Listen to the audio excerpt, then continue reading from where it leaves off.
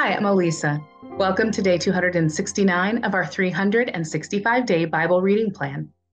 Today's reading is titled, Jesus' Body Laid in a Guarded Tomb. We'll be reading Matthew chapter 27, verses 57 through 66 in the New Living Translation.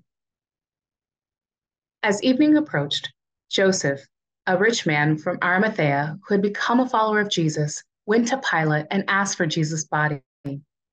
And Pilate issued an order to release it to him. Joseph took the body and wrapped it in a long sheet of clean linen cloth. He placed it in his own new tomb, which had been carved out of the rock. Then he rolled a great stone across the entrance and left. Both Mary Magdalene and the other Mary were sitting across from the tomb and watching. The next day, on the Sabbath, the leading priests and Pharisees went to see Pilate. They told him, "Sir, we remember what that deceiver once said while he was still alive. 'After 3 days, I will rise from the dead.' So we request that you seal the tomb until the third day. This will prevent his disciples from coming and stealing his body and then telling everyone he was raised from the dead. If that happens, we'll be worse off than we were at first." Pilate replied, "Take guards and secure it the best you can."